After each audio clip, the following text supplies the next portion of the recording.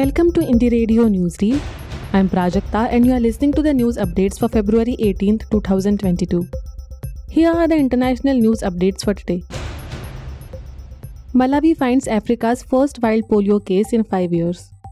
Malawi has declared a wild polio outbreak after a case was identified in a 3-year-old girl, the first of its kind in Africa for more than 5 years.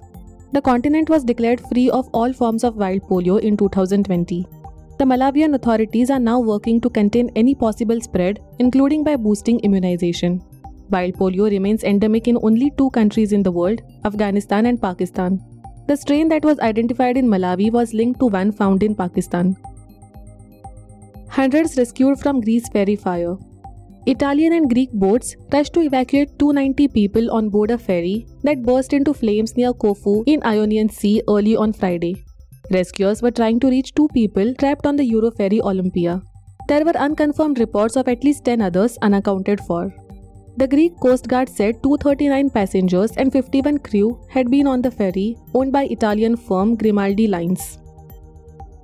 Argentina to investigate Operative Puma against Venezuela. Argentina's Defense Minister Jorge Tayana and Venezuela's Defense Minister Vladimir Padrino held a telephone conversation about Operative Puma, a military action through which President Mauricio Macri involved his country in an invasion of Venezuela designed from Washington. Previously, Tayana announced that the government of President Alberto Fernandez will conduct an investigation to clarify the scope of involvement of the Argentine armed forces in the US strategy against Venezuela and President Nicolás Maduro. In 2019, the then President Macri aligned Argentina with Washington's intentions to promote a regime change in Venezuela. Myanmar Junta and ousted government fight for recognition at top UN court.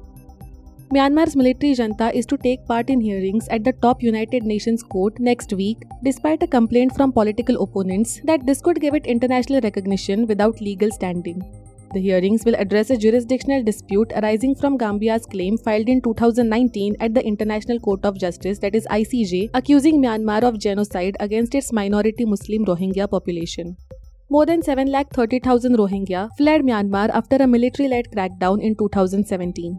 Before the fall of Aung San Suu Kyi's civilian government to a military coup a year ago, she disputed the genocide allegations against the military brought by Gambia.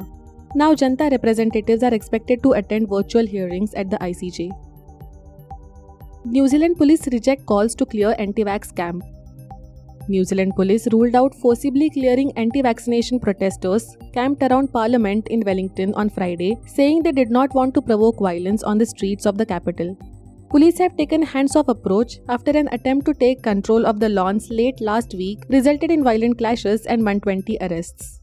The protesters, inspired by Canada's Freedom Convoy, jammed roads with cars, trucks and camper vans early last week, then set up a camp on the lawns of Parliament. Now to the national news. UP government withdraws recovery notices against anti-CAA protesters. The Uttar Pradesh government on Friday informed the Supreme Court that it has withdrawn 274 notices issued for recovery of damages to public properties during the Anti-Citizenship Amendment Act, that is anti-CAA protests.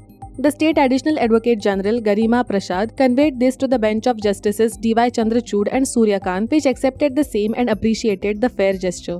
The bench also directed that recoveries made in consequence of the proceedings that had been withdrawn be refunded.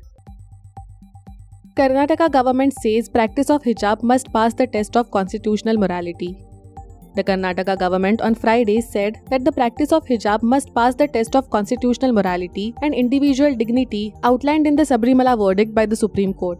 Advocate General Prabhuling Navadgi, who was arguing on behalf of the state government, also contended before the High Court that the hijab is not an essential religious practice of Islam and preventing its use did not violate Article 25 of the Indian Constitution. Mamata Banerjee bag's nephew restores his number 2 status in party. West Bengal Chief Minister Mamata Banerjee's nephew, Abhishek Banerjee, won a major vote of confidence from the TMC chief. He has renewed his hold on the party's number 2 position after weeks of internal wrangling.